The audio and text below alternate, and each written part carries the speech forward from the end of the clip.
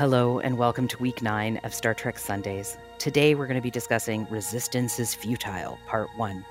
I'm Victoria, and with me is my co-host T. Star Trek Sundays is a passion project for T and me, through which we and our guest crew examine the philosophical themes presented in Star Trek every Sunday at 10 a.m. PST on Clubhouse. So today we'll take 20 to 25 minutes for each episode and movie that we had been given as homework.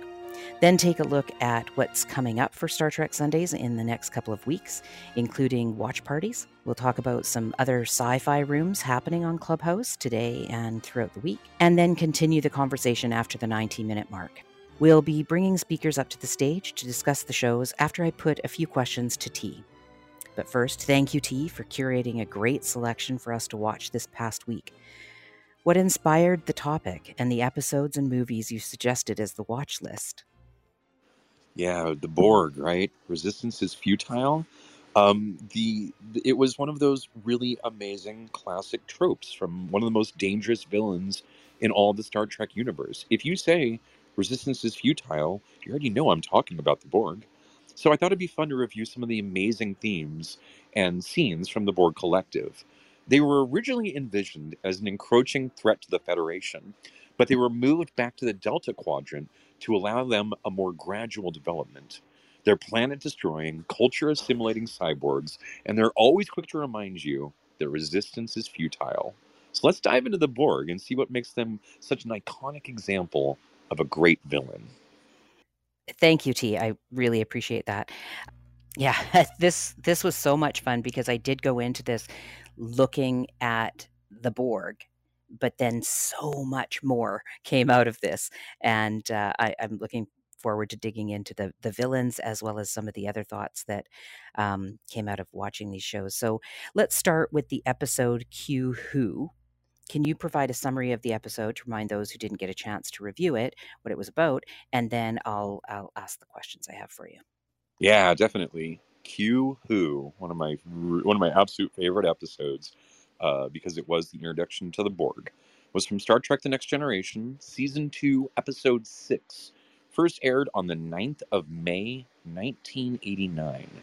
So in this episode, Q throws the Enterprise into uncharted space where it encounters and is engaged by a dangerous alien vessel by a previously unknown species, the Borg. When the vessel instantly and effortlessly overwhelms the Enterprise, Picard realizes that the Federation may not be as ready for the future as he thought.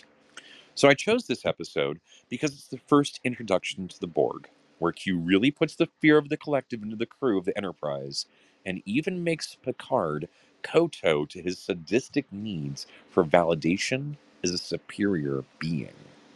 Thank you. Your summaries are always so great. I really appreciate them. Um, I don't want to jump too far forward, but what was funny is you and I work on this show together and separately, and we make show notes. And I thought it was interesting that we both put out the questions that we want to ask to each other and to the audience. And sometimes they're very different. But today we had put out the same question. And it Yeah, was with, without even realizing it, right? I wrote the yeah, question and went down and saw that you had already written the same exact question, and it was like, okay. Sometimes we sync up, so we don't always sync up, but when we do, it's eerie because like it was word for word the same question, right? yeah, yeah. I was just, I thought, oh, okay, because I sometimes question myself, am I on the right track? Because I'm skipping right to the end of this episode. But in the end scene between Guinan and Picard, Picard comments that perhaps Q did the right thing for the wrong reasons to shake humanity out of its complacency for whatever lies ahead. And so our questions to each other was, what reminds you not to accept complacency? And that, I wondered, has there been a situation happen in your life that kicked you out of your complacency? Yeah, definitely. I mean, I think that every time I see injustice in the world, this reminds me to not be complacent. because the price of freedom is eternal vigilance. It's one of those things that you have to constantly fight for.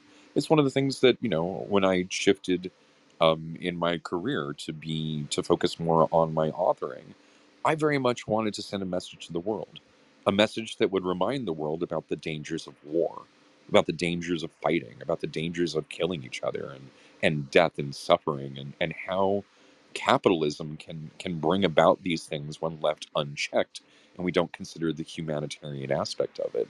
So when I see these things in my life and I see an opportunity to, you know, do something about it, to even if it's just writing fiction, because I do believe that fiction can change lives. I do believe that it can bring about important messages. I think this room is proof of that.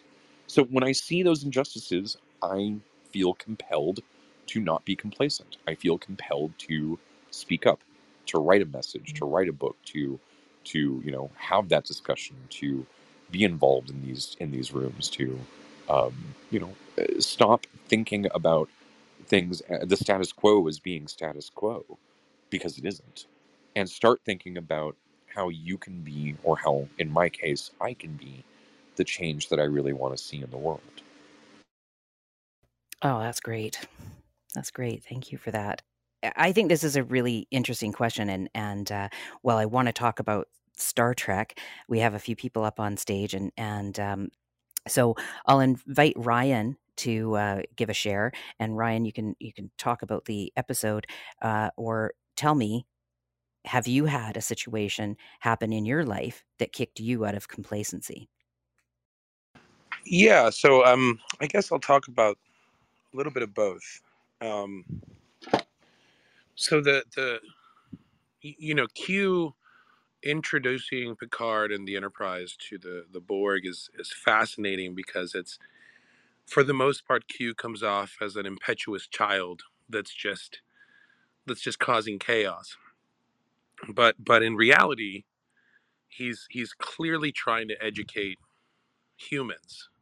Maybe not in a way that's conducive to how we like things, but still teaching us that the our assumptions and our previous experiences are not maps for future experiences and future interactions with other people or other collectives or groups or beings, and that not everybody has um, intentions that we can quickly discern.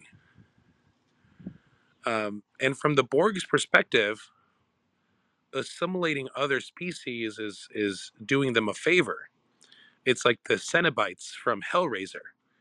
If you're a demon from hell and torture feels good to you, you're trying to spread the good word, right? And it's what makes the Borg such a great villain at that time, um, because it was the unstoppable force that Picard and the Enterprise and the rest of the crew were just not ready for. And Q knows this, right? And in a way, Q is the closest thing we have to a benevolent god in the Star Trek universe. He's not benevolent. He's kind of a dick, and he does things mostly for his own amusement, but secondary for our education. Um, so I tend to agree with Picard that Q did us a favor. Um, and I also think that Picard never really understood Q. Um, and so he always sees Q as an adversary when in reality, Q is in love with humans. It's his favorite ants, it's his favorite bugs that he likes to look at. And so there is care, but the difference between Q and a human is so vastly different that it's us, trying to talk about philosophy to a cat. Um, and in terms of my own complacency, uh, the things that I'm complacent about are incredibly overwhelming to me. And so I don't know how to break that complacency without very extreme acts, if that makes sense. Um, I don't know how we get from point A to point B peacefully without. Um, well, anyway, I've said too much. Ryan, I've landed. Thank you so much, Ryan. I am just stuck on one of the sentences that you said when you said Q is in love with humans. Yes, yes. I just want to give that a moment because it clearly is. It's an odd love, not something I maybe wish for, but it's clear that there is this care and obsession with them that is like almost like a child with a puppy or something. So I really appreciate you saying that. I put that in my notes because I want to contemplate on that a little bit And, more. and I think Go it's ahead, T. interesting that the episode opened with a very different note, right? It opened with Sonia spilling her hot chocolate on Picard on the engineering deck, and Geordi proceeding to take full responsibility for her actions, which in the moment struck me. I said, oh my God, of course he's correct. Of course it's his fault. It's his engineering deck. He allowed his subordinate onto the engineering deck with their hot chocolate, and it got on the captain as a result of his inattention to the work. But in the moment, it struck me that what he was doing was taking responsibility for something that, he didn't cause directly. He caused it indirectly, and he was taking that responsibility.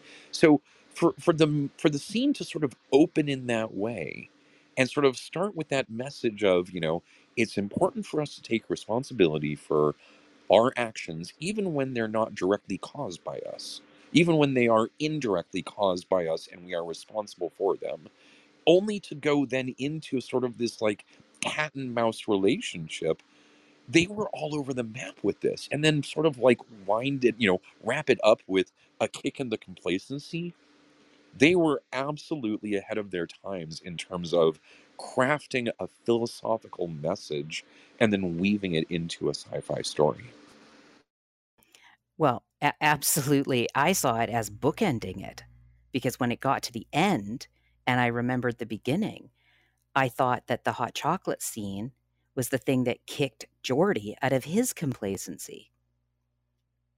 And I thought, you clever buggers. So let's put that question then to, well, I want to welcome Sean and Kyle and Steve to the stage. So, Sean, let's go to you. Have you had a situation happen in your life that kicked you out of some complacency? Watching Star Trek as a kid. I don't know, seeing learning about Martin Luther King, learning about Gandhi, um, learning about history, learning about how humans have affected other humans in a negative way. But seriously, Star Trek did affect me, and I think also, believe it or not, retiring, where I don't have the responsibilities of work anymore, has made me realize there's far fewer days left than I have lived, and there needs to be some things done before the end. So that has kicked me into away from some complacency that it's easy to get into.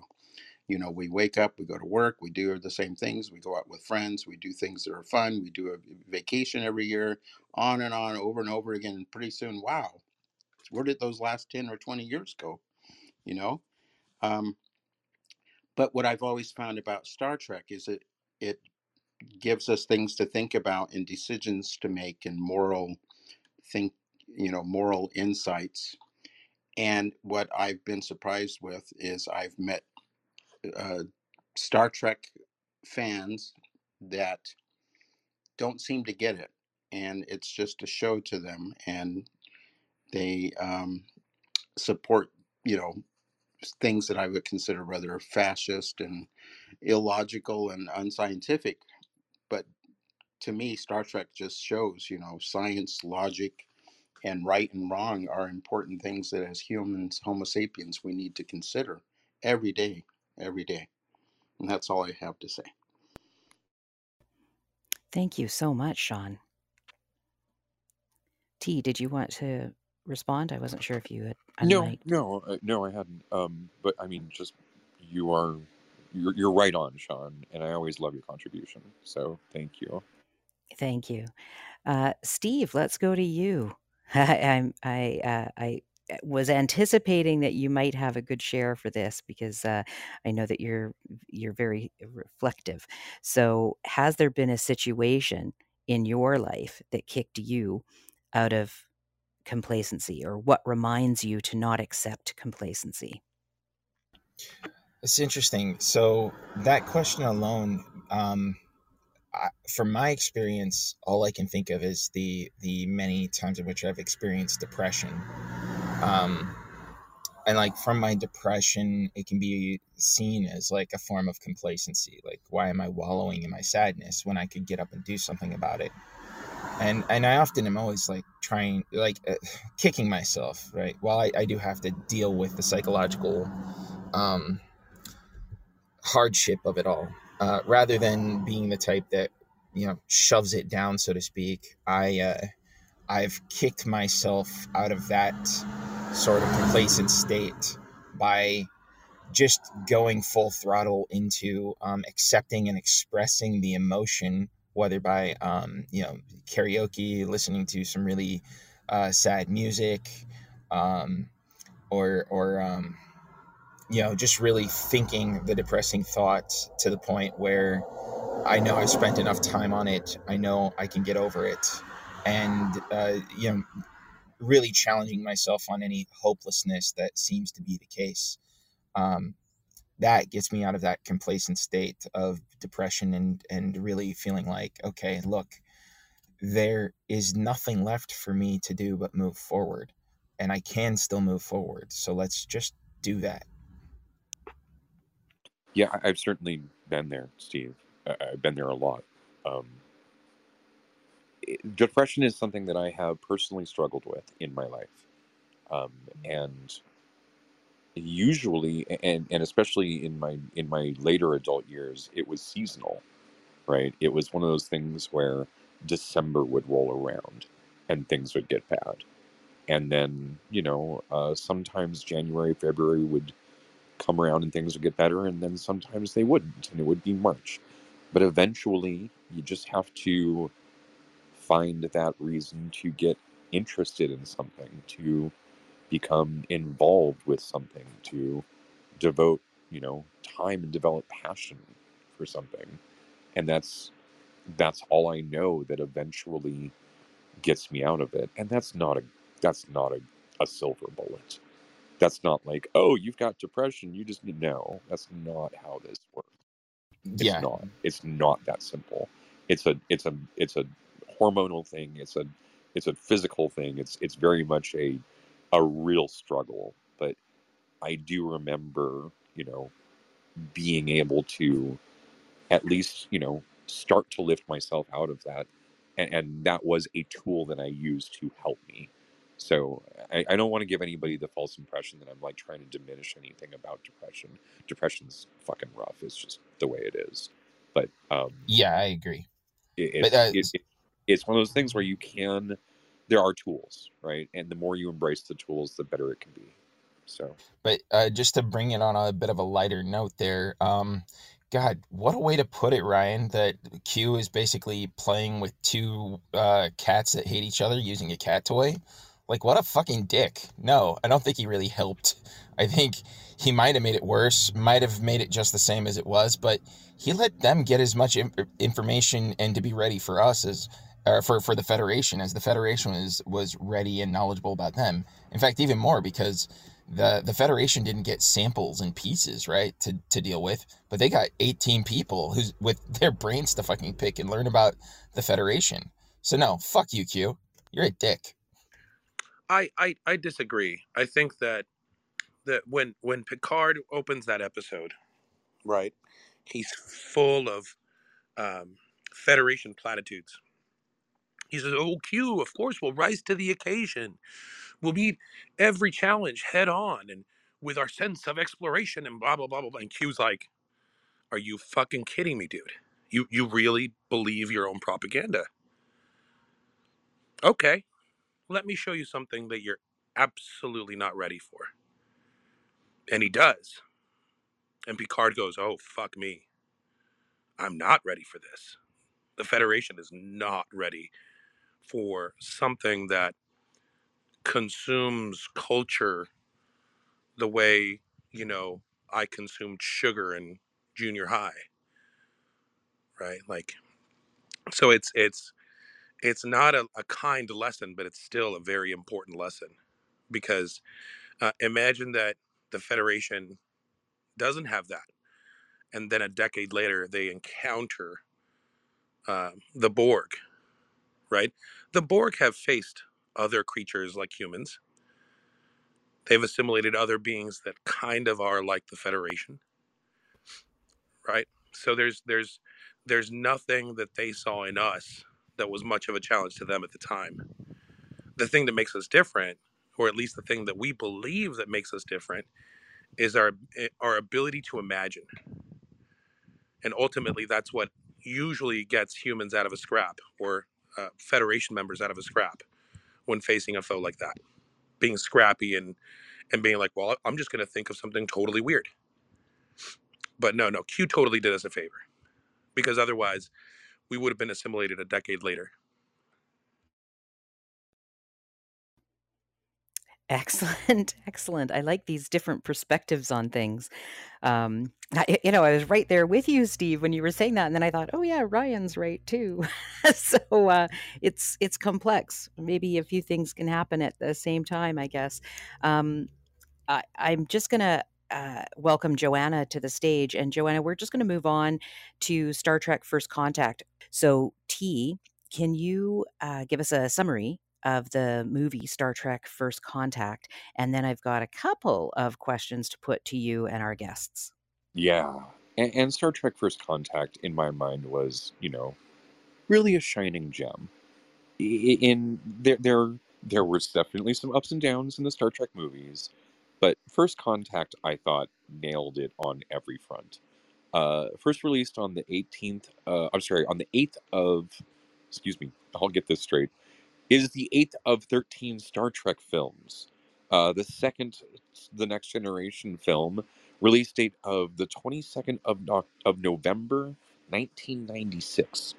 So, in this movie, 6 years have passed since Captain Jean-Luc Picard was captured and assimilated by the Borg. Now, the Borg have made a second attempt to conquer the Federation, and Starfleet believes that Picard's experience makes him an unstable element to a critical situation and orders him to stay behind. But when Starfleet's fight does not go well, Picard and the crew of the USS Enterprise disobey orders to join the fight, following the Borg 300 years into the past, as Zefram Cochrane prepares to launch humanity's first warp-capable engine, the Phoenix, and make contact with an alien race. Now, I chose this episode because it's a movie about the Borg. The Borg Queen really takes center stage in this one, having some very intimate scenes with Data, and giving us some giving him some unique gifts.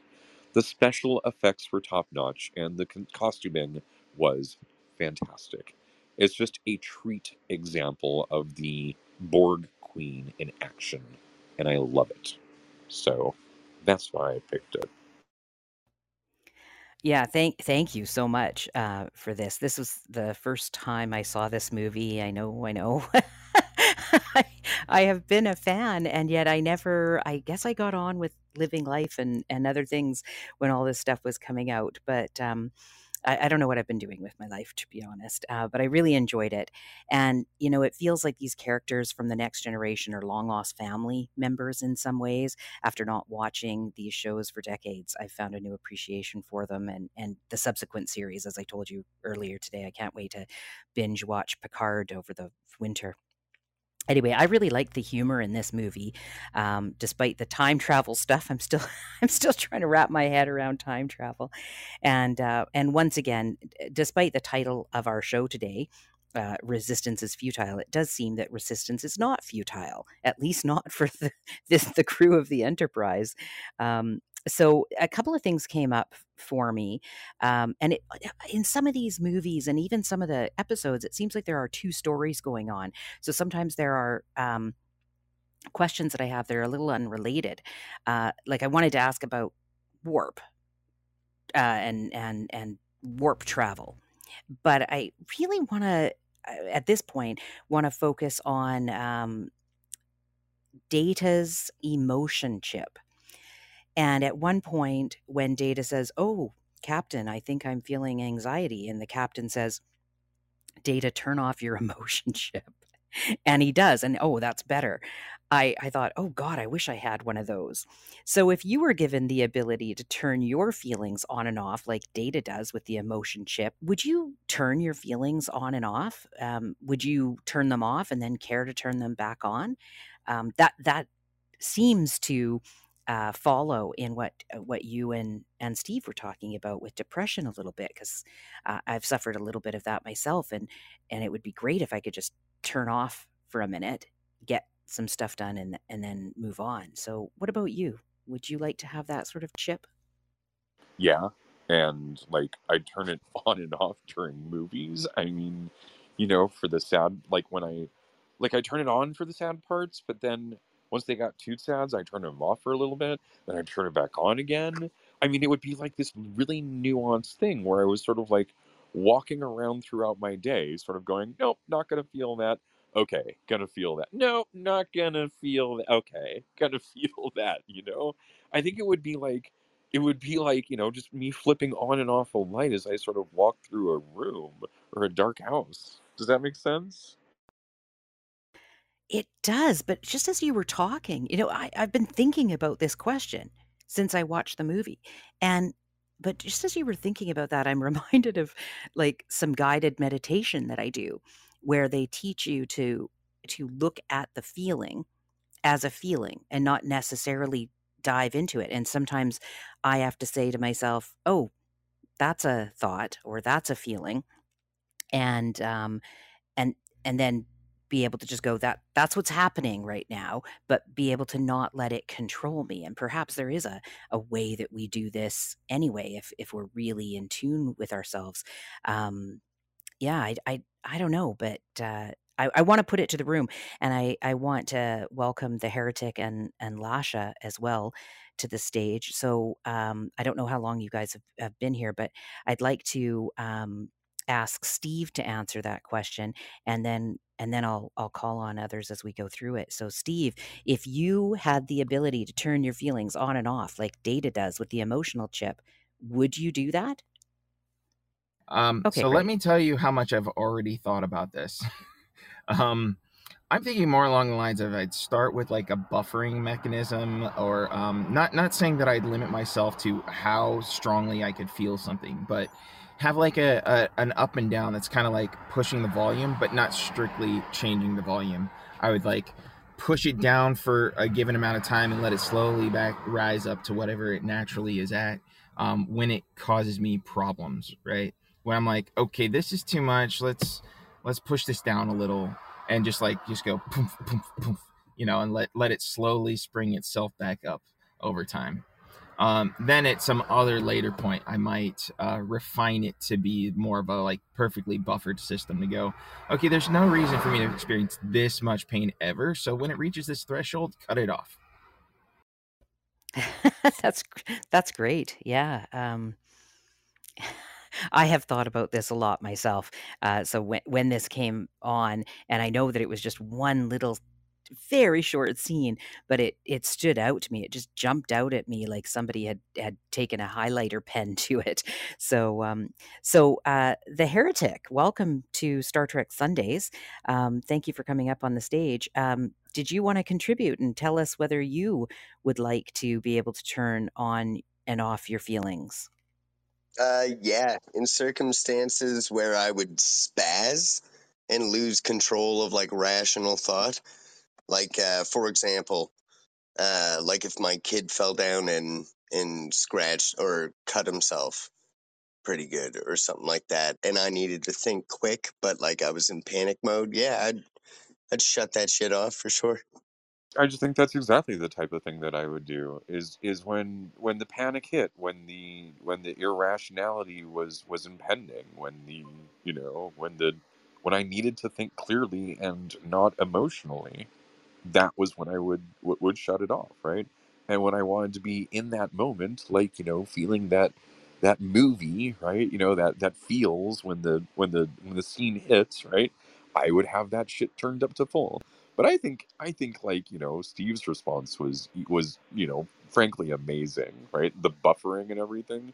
But frankly, I'm with you, Heretic. Like those moments where, you know, your kid bites the dust, man, that's the moment where it really counts, right?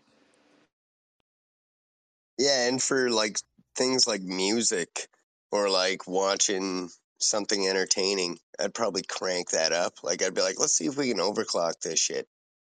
Hell yeah. So it's not just the on-off chip. We really want to be able to have sort of a volume dial on this that goes to 11 when we want it to go to 11. I sometimes hit 11 and I don't even have that chip, but and I let it do that. There's I don't know if anybody here has seen the movie The Way We Were. It's an old movie. I've seen it dozens of times. It used to be one of my absolute favorites. And the end scene makes me bawl my eyes out, like a bawl where I can't breathe. And sometimes I'll watch just the last half hour of the movie because I know that it'll do that and I know I need that kind of release. So in some way, that's the movie that dials it up to 11 for me. So, Lasha, what do you think? If you were given the ability to turn your feelings on and off like Data does, would you do it? Yeah, I would, but and I don't know if I'd have a regulator, but I would like a reset button, something that allows me to like as soon as I feel like I'm getting too much, it just resets down to like the lowest and then gradually works itself back up again because I don't want to be that robotic where I'm I'm the one that's going up and down, up and down, up and down with my emotional response.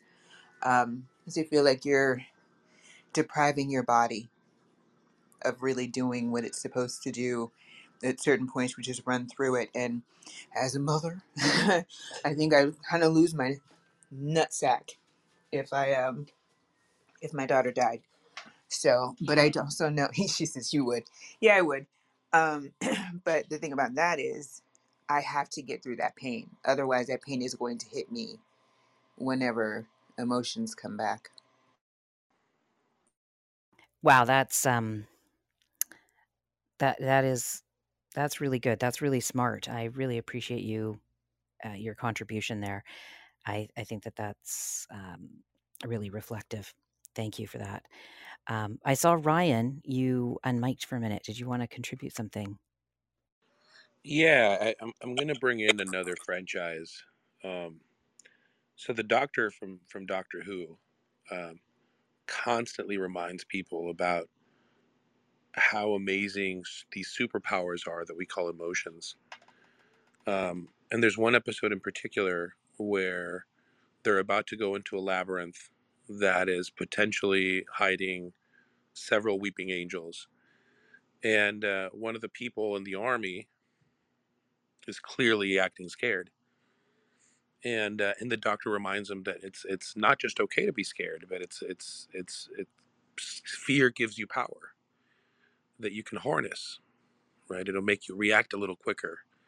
It'll make you, you know, make decisions faster. Like if you can harness those feelings, they're powerful. And I think that would be the reason why I probably wouldn't get the emotion chip or the regulator. I have felt very strong feelings in my life, and some of them have knocked me on my ass for years, where it took years to come out of it. But it was still necessary because those feelings were attached to actions and events that I needed to deal with. All right, I've landed. Thank you, Ryan. Yeah, thank you. That's a really good perspective as well. Yeah, uh, it's all fantasy. I think sometimes we do get through some of these emotions and learn something, and we're better at dealing with them later. So turning them off wouldn't let us have that opportunity to grow. Sean, you had unmiked as well. What would you like to say about this?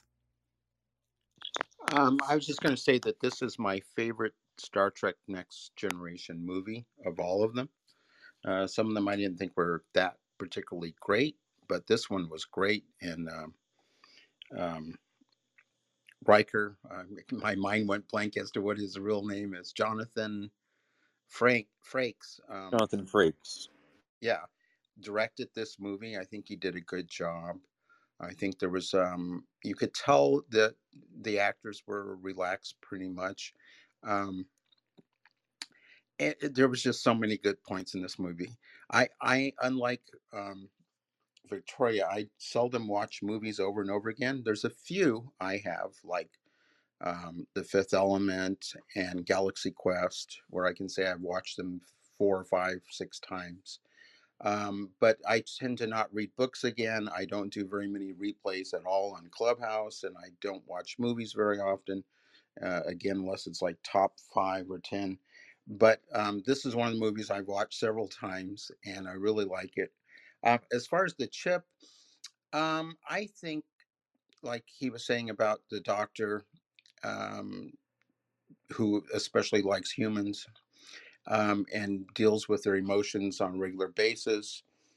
I think that we need to deal with our emotions. And so I think it might be bad to have such a chip where we could turn it on and off, because think of what people could do negatively if they were to just decide, well, I can't do this, I can't deal with this, and if they just turn off their emotions, what they might do. I suppose it could work the other way, where they look at things from a logical perspective without emotion. But it could also be a bad thing for some people that maybe can't deal with their emotions, or have a issue where they cannot deal with their emotions, and so by turning off their emotions they might do things that would not be good. And I'm maybe looking at it in a negative viewpoint, but I'm just worried about that possibility. So I think humans have to deal with these emotions.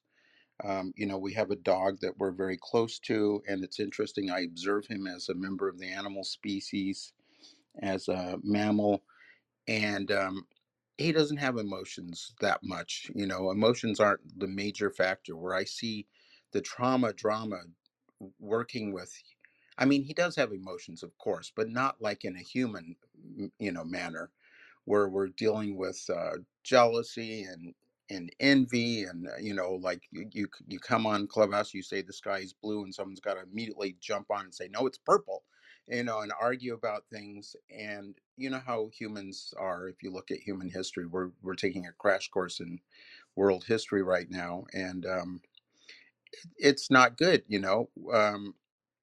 So sometimes emotions are really not good, but I think humans have to deal with these emotions to for us to progress and to go forward, and deal with them. So I know that's much easier said than done, though. I agree. Sean, I can think of two ways to take this. The first way to take this is we live in a world, just imagine for 1 minute, where we really do have this technology.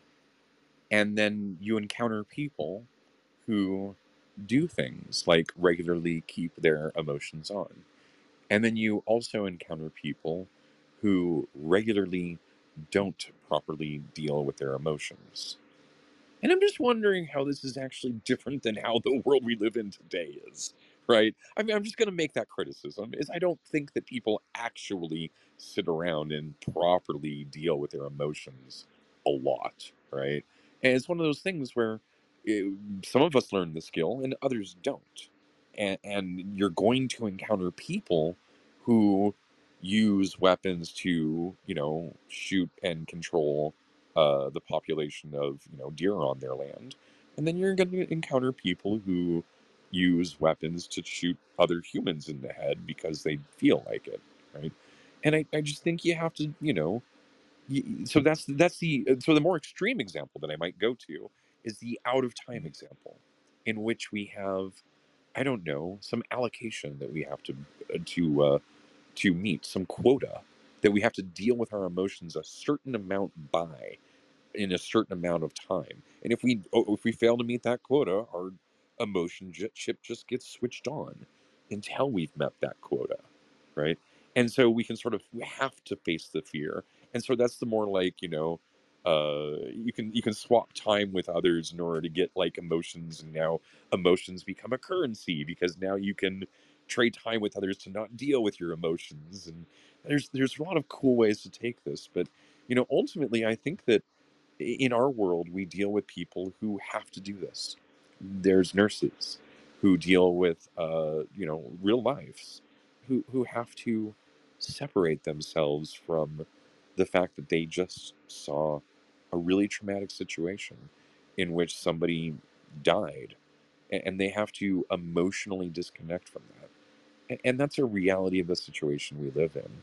So we sort of have to meter this out carefully and make sure that we're not controlling for the sake of controlling, because ultimately, these can be important skills of compartmentalization. Thank you, T and Sean. That was a great exchange. It makes me wonder if, when it comes to emotions, if resistance is futile. Bringing it back. It does lead me to my other question. I want to talk about warp travel. Maybe we can do that sort of at closer to the end of the the show today. But I was struck by Cochrane's resistance to the adoration from the Enterprise crew, and well, I can imagine how amazing it was for them. I can also imagine how overwhelming and weird that must have been for Cochrane. And I'm reminded of celebrities who reluctantly relent to fame, and in many of those cases, resistance is more futile than it is for the Federation against the Borg. And so I wonder, I mean, maybe this is not something you've thought about, and we can just spend a few minutes here before we move on to the last episode. But is there a time when you've felt that others have given you or someone you know praise that, well, it may have been deserved, it made you or them feel uncomfortable? I'm just wondering, has anybody felt like Cochrane did in this movie? And because he didn't even want to do the action. He was trying to avoid setting off the rocket or launching the rocket, and because he lost his mind when Geordi said that they had a statue to him. And I wonder if that hit anybody. T, how about you first, and then we'll go to the rest of the guests. Yeah, I mean, there's certainly been a time in the past when that has occurred, and what I learned was how unhealthy that behavior was. And I recognize, the need for humility. I accept that. But I also recognize in myself the need to accept, the accomplishments that I make for myself. And so, when I go to write my book, I want to get it out there. I don't want to be, you know, a nobody who gets forgotten about. I want to be a somebody who gets read. And I think that Zephyrin really got it wrong in this regard, right? He really was a hero. He really was somebody who inspired a future generation to achieve greatness well beyond what his generation had ever imagined. And he was worthy of that recognition. He was worthy of the title of the father of warp drive. And I think he needed to own that. I think he needed to say, thank you. I'm humbled.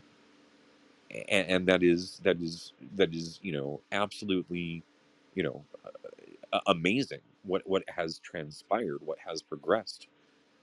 But but that was hopefully that was his hope all along. That was his vision to begin with. And I think that he should own that. I think that he should own that he wanted to take humans into the stars and beyond. Yeah, thank you. Yeah, my thought about him was, there was the question of how do we accept that kind of praise and then not let it go to our heads, not have become this big ego. And I think some of that comes from being able to accept your contribution, right? He would have been able to do that, but he was really uncomfortable with their attention. And yet by switching it from him, even his view of it, by switching it from him, and if he had looked at them and how happy they were and how far they went, and could have been happy for them to be happy, it then can make you feel a little less uncomfortable, I think, with the attention, because you can be happy for other people and take the focus off you. Does anybody else want to comment on this? We've got Sean, Ryan, the Heretic, and Steve. Oh, okay. Well, that's great. We're making good time here. T, if you can give us a summary of the next episode that we looked at, which was assimilation, that would be great, because this will lead us into a little bit more about, I think, the Borg, and we can then put it all together with the Borg Queen. Yeah, Assimilation, Picard, Season 2, Episode 3, first aired on the 17th of March, 2022, this year. In this episode, Picard and the crew traveled back to 2024 Los Angeles, which is where I am, in the search of the Watcher, who can help them identify the point at which time diverged. Seven, Rafi, and Rios venture out into an unfamiliar world with 400 years in the past, with Picard and Girardi attempting to gather information from an unlikely and dangerous ally. I chose this episode because it gave us a great view of the evolution of the Borg Queen and her eventual fate. Of course, for those of us who have finished the season, we know just how critical that fate is. But that's a topic for another episode. I actually would like to comment on Victoria brought up the warp drive a few minutes ago. Sure. Yeah. Sorry. Let's just move on with this. We will get back to the warp drive. I just, because T has given the intro to it, I just want to go into this a little bit, and then we usually do a little bit of a review of everything. And if we want to go back to anything, we can. So the Heretic, if you just want to hang on for a second, that would be great. Thank you for that summary, T. I really loved this episode, and the Girardi's scene with the Borg Queen was awesome. And one of the things that it made me, I guess, snicker a little bit was the Queen's indignation when she realized that Girardi had stolen information from her. That we scene could have been part of our loyalty and betrayal show as well. So my question to you and the rest of the crew here is, if you had to be assimilated, but it could be with anyone, living or dead, who would you want to be joined together with in body and mind? Stephen Hawking. It's an easy answer, right? Stephen Hawking was one of the most incredible minds of our times in terms of physics. And while his disability was significant, his mind was incredible. And to be able to share his perspective and thoughts with regards to how he sees our universe, I think would be an opportunity that I don't think I could pass up. I think that his contribution to our physics has been so profound, and his understanding and my sort of joining my body with his mind, if you will, right, would be just the best, the best gift for him. It would be a step up, at least from what he had with regards to his body, and it would definitely be a step up with regards for me and with regards to my mind. Wow, great. Yeah, I struggled with this question, and so I don't know if anybody else has thought about this before, and wants to answer. I'll ask. We'll go with the Heretic. Heretic, have you ever thought about this? If you had to assimilate, and it could be with anybody, living or dead, who would you want to be joined together with in body and mind?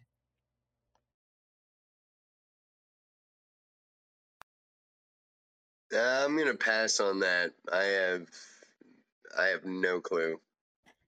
Go back to the warp drive. Yeah. Yeah, okay. Well, I do want to talk about the warp drive. Do not get me wrong, because I've got a question about that. I just wanted to make sure that we got through all of the Borg issues first. So let's go to well, Joanna, you've come back on stage. I don't know whether you've been in and out of the room, but we've just gone through a scene where Girardi is joined together with the Borg Queen, and I've asked the stage if you could be assimilated, or you had to be assimilated, but it could be with anyone, living or dead. Who would you want to be joined together with in body and mind? Have you ever thought about that?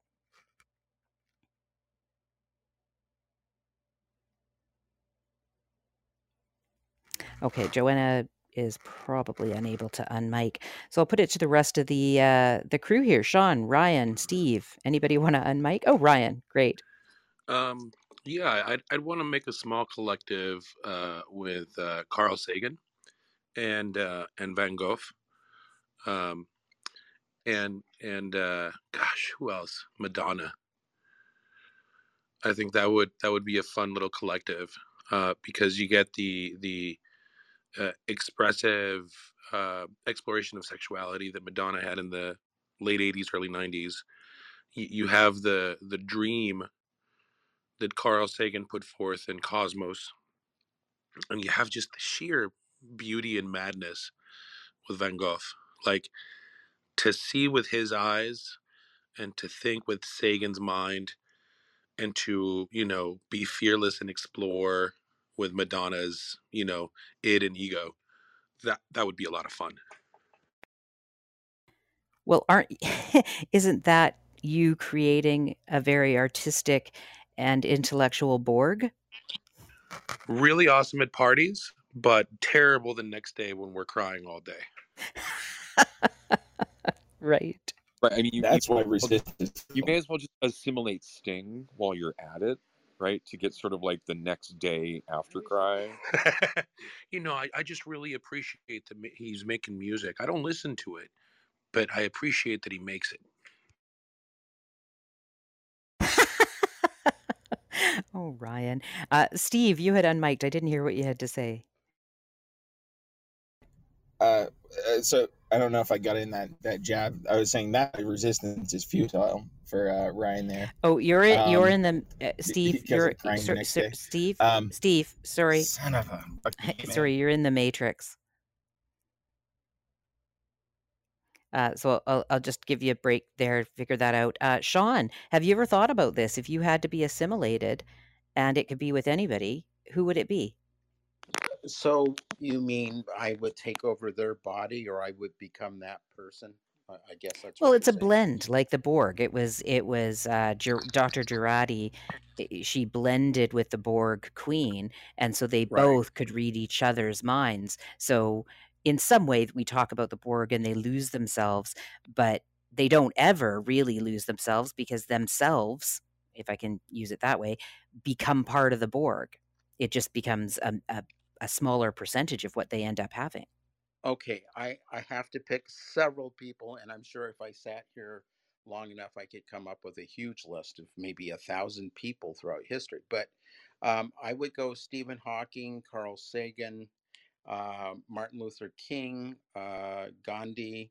I would also go, I'm not a mythicist, so I actually do believe that Jesus probably did exist. So I would go with Jesus and Muhammad, and I would go with Winston Churchill. Um, I So might, I might even go with to Hitler and why assimilate he with thought these. the way he did. So you would want to Um, assimilate with these people.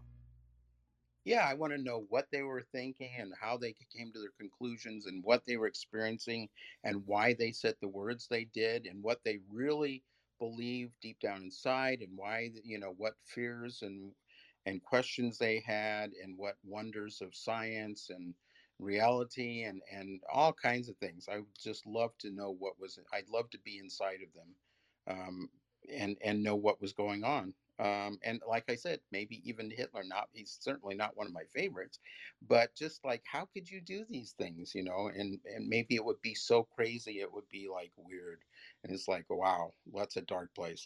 Let's jump to the next person, please. You know, but yeah, just to know what these people were really thinking and why they said what they did. Were some of them, you know, liars? Were some of them being super truthful? Did some of them have emotional problems? And did some of them have intellect that was just beyond comprehension? I mean, there's so many people. I can't narrow it down. It's like asking me what's my favorite movie. That would be really difficult. Wow. Wow. Okay, great, great. Steve, you unmiked. Have you fixed the audio? Yeah, Oh, great, I great. should be better now. Okay. So I I want to say it's funny that it's a question I've never thought about before. Um, I've had some difficulty with finding people that I genuinely can like look up to with respect, and I don't honestly think it's a matter of like narcissism. Not that I don't respect anyone else, just that you know, when I think of like, well, with their real overall like intellectual ability really be something that I would just ultimately bow down to, I guess is what I mean. Um, the one that comes to mind, funny enough, is Isaac Asimov, who is both a science fiction writer and a contributor to science and science education. And so I feel like though I didn't get much of in terms of his textbooks, I got like one that I got to read. Um, I think a lot of the concepts that he goes across, and the kind of thinking that he had, and the gumption, the motivation to like just keep writing and writing, and learning.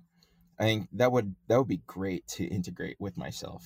um Others that people have mentioned here, I think would be great too. Is like, yeah, definitely Carl Sagan.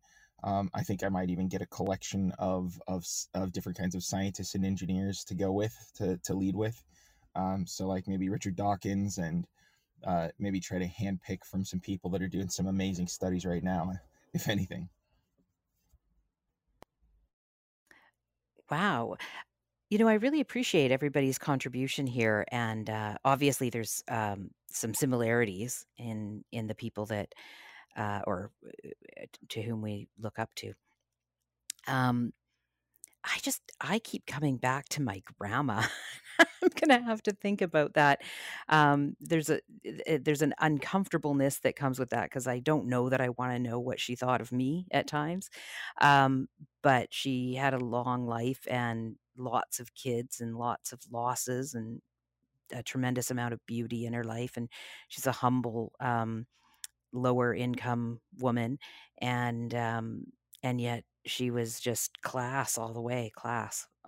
And I'm fascinated by people like that. So she was the first person to come to my mind, but of course you guys wouldn't know her or know why.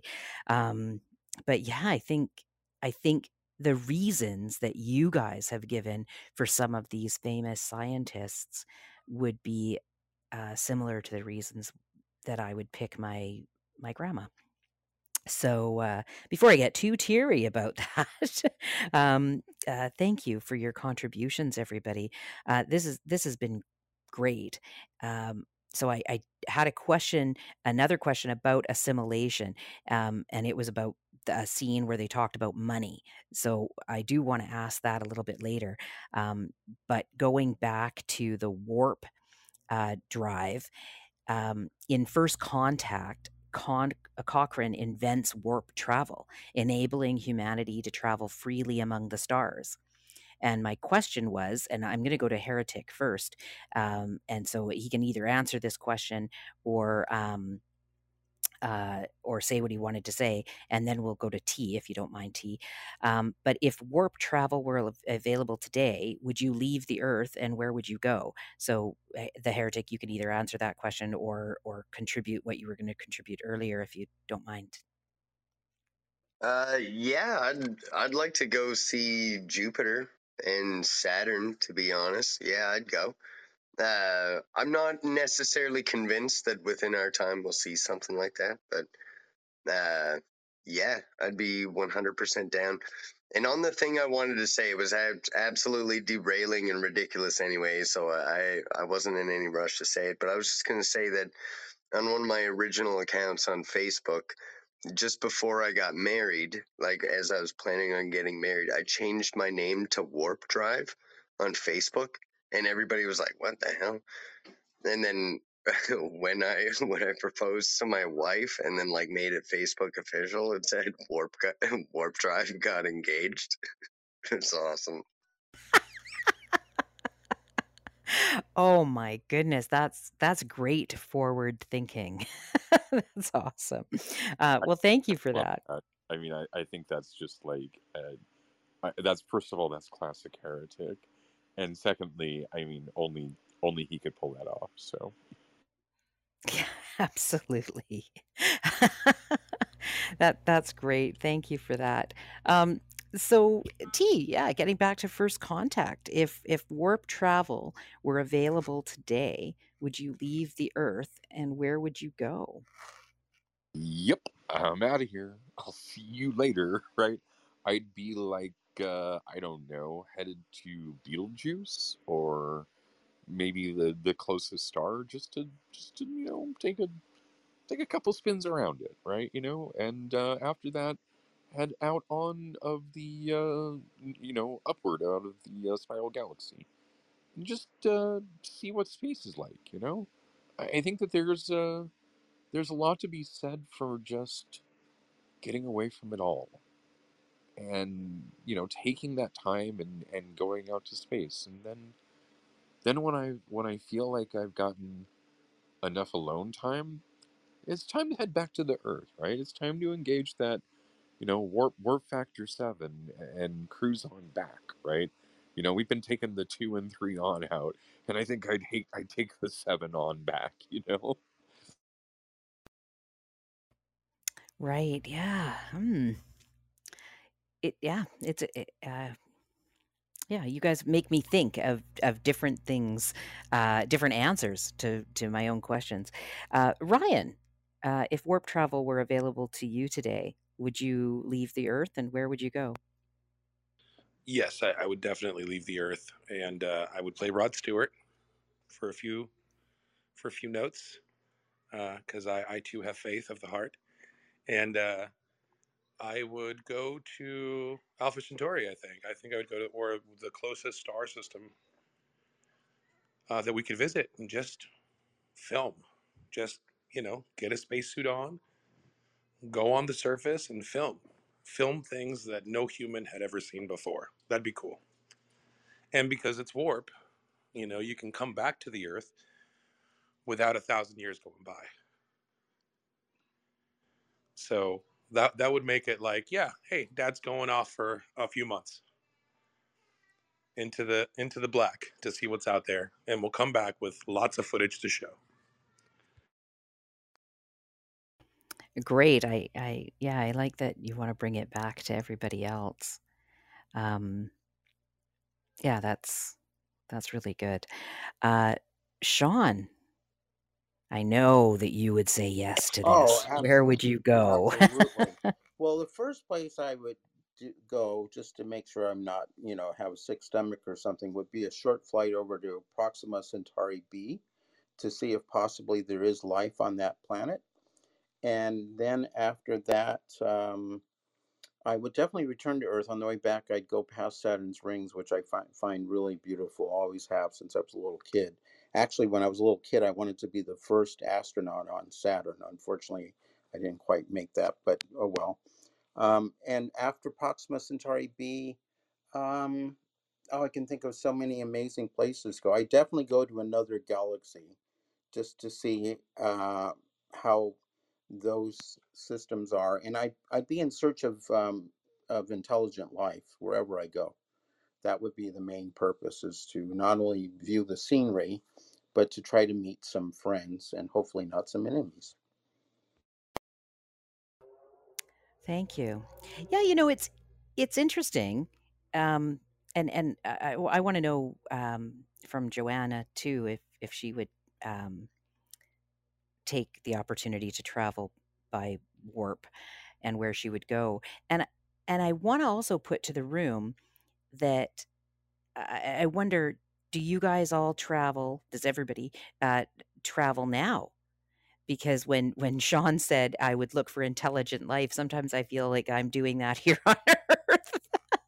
and and when I travel for vacation or business, I do feel like I'm going to not a different planet necessarily, but I feel that exploration. So I wonder how your want for exploring the universe, whether it does and how it does translate to exploring our own planet. So just think about that for a little bit. Joanna, do you want to contribute? If warp travel were available today, would you leave the Earth and where would you go? Oh, thank you. I spent the last 3 years studying astrotheology under Santo Spinacci. So I really considered space in a different way than ever, almost turning to the flat earther side. So I would just be more in awe now, where I am now on my journey to see space, because I have contemplated maybe there is no space, as is the flat earth theory, it's just a firmament. So I would love to fly with you guys through space and see nebulas and everything this universe that is ours has to offer. Thank you. Thanks, Joanna. Sean, you and Mike, did you have a Yeah, question? in some of my spare time now, I like to watch rocket launches. And so the other night I watched, and this is another franchise. I watched the Firefly Aerospace try to launch the second time their Alpha rocket, which has Reaver engines and had a small satellite on board called Serenity. So if you sci-fi fans know what I'm talking about. But the second flight, the computer shut down right when the engines ignited. But the next day it was successful, and they had a pretty good camera and a pretty good downlink for a while, and you could definitely see the curvature of the Earth, even though they had a huge fisheye lens on the camera. But you could definitely see it, and they were only up about I don't know 186 miles or so. So it's not flat. I know it's not flat. Thank you for that confirmation, Sean. Steve, I saw you on Mike. Did you want to say something? Yeah. So I want to lead with I'm really not the traveling type. Like I like the thought of traveling. I like trying new things and checking out new cultures and people. But the actual moving my location and flying, not that comfortable about that. Um, I know a lot of times it's necessary. It's kind of like agoraphobia in a sense on my part. So I try to make myself do it when it's available. Um, that being said, I would imagine if a lot depends on how I acquire such an ability, such a technology. Um, I think one of the first things I would do is try to connect with NASA and give them a live feed to the best of my ability of me um, uh, uh, doing a quick probe of Europa to find out is there life in the seas of Europa, and then leave whatever tidbits like NASA is like, hey, yeah, just could you just drop off this probe or leave this antenna for us, and we'll be able to keep studying it. I'm like, sure thing, guys. Here you go. Do that favor, and I take a few other requests along our system. Maybe bring them back some samples of Saturn's rings to study and what have you. And then I'd go on a nice trip around our galaxy, the Milky Way, to see if a cursory view of it would show me that there is other intelligent life out there and figure out what capabilities it had. Thank you for your contribution. I appreciate that. So, T, what's going on for us in the next couple of weeks? So much fun stuff. Because after doing Resistance is Futile with Q Who, we are doing on the 9th of October Who Are Q. Part 1, starting with Encounter at Farpoint. Of course, the original TNG episode in which we are introduced to Q, followed by Hide in Q, in which Riker is given Q powers, and True Q, in which a Starfleet cadet realizes that she has Q powers, that she is in fact Q. After that, on the 16th, we're doing primitive belief systems, starting with Firstborn about the Klingons and their primitive belief systems. Then, Who Watches the Watchers? And that one is about when the Enterprise must undo damage that they did by observing a primitive culture, followed by Homeward, in which Worf has to play a role in helping a primitive culture make it off of the holodeck, which is failing, in order to save them from their failing homeworld. On the 23rd of October, we have the Rules of Acquisition, which is, of course, about the Ferengi. Starting with the Rules of Acquisition, that is from DS9. The Marquis, also from DS9, and Acquisition. And that one is from Enterprise. Followed by, on the 30th, the day before Halloween, we have What's So Funny, starting with Star Trek IV: The Voyage Home, followed by the outrageous Akona, which is one of my favorite funny TNG episodes, in which they have the holodeck comedian, and of course everybody's favorite, The Trouble with Tribbles. Of course, we do have all the way through December scheduled, and I do hope that you will join us in some of our watch parties, which should lead us back to our next topic, I hope. Exactly. Well, I wanted to say I can't wait to watch the episode of Who Watches the Watchers. So Steve has been working on setting up a Discord server where he's going to host some watch parties. And I think they're going to include Star Trek Sundays. So, Steve, do you want to tell us a little bit about what you have planned for the watch parties and how we can support you on that? Because once that's all set up, I'll put a little bit of, or I'll find a page for it on the Star Trek Sundays website. And then we can start putting it on social media as well. So I understand you had a first test run yesterday. Can you tell us about that? We have we were able to get the watch party to work on Discord just fine. So what will happen is in the future Saturdays before Star Trek Sundays, I'm going to try to put out the word that I'll have a clubhouse room, and the clubhouse room is for us having conversations and talking in between the shows that we're watching or movies we're watching, and the main show or movie will be watched on the Discord. So you'll want two devices to do this. So if you're using your mobile device, that's probably better for Clubhouse to just listen in when we're talking. But then for the conversation or for the watch party sharing on Discord, you'll want to sign up for Donald C's server and just be ready and waiting for some announcements to come through and explain it. It is a bit difficult to explain the instructions because people just kind of jump into the room, the clubhouse room, and they see a dead silence and don't know what's happening. But if you just check for what I'll be putting in the chat at least once when we start, and the instructions through the announcements on the Discord, then you'll be able to catch on what's happening and be able to slip right in and watch with us, and then have some very short discussions in between our reactions immediately after them, but always trying to save some of the best gems for Star Trek Sundays. That's awesome. Thanks so much for this, Steve. I'm really looking forward to being able to watch some of this stuff with other people, because their reactions are often, they amplify how much we enjoy these things. So I'm really looking forward to that. Thank you all once again for going on this journey with me and T, and we'll just continue to explore. And thank you for being so vulnerable. I really appreciate the shares that everybody gives, and I always sit with it afterwards. And while I've been going through the audio to put them up on YouTube, as well as when I listen to them to write the blog, the captain's log,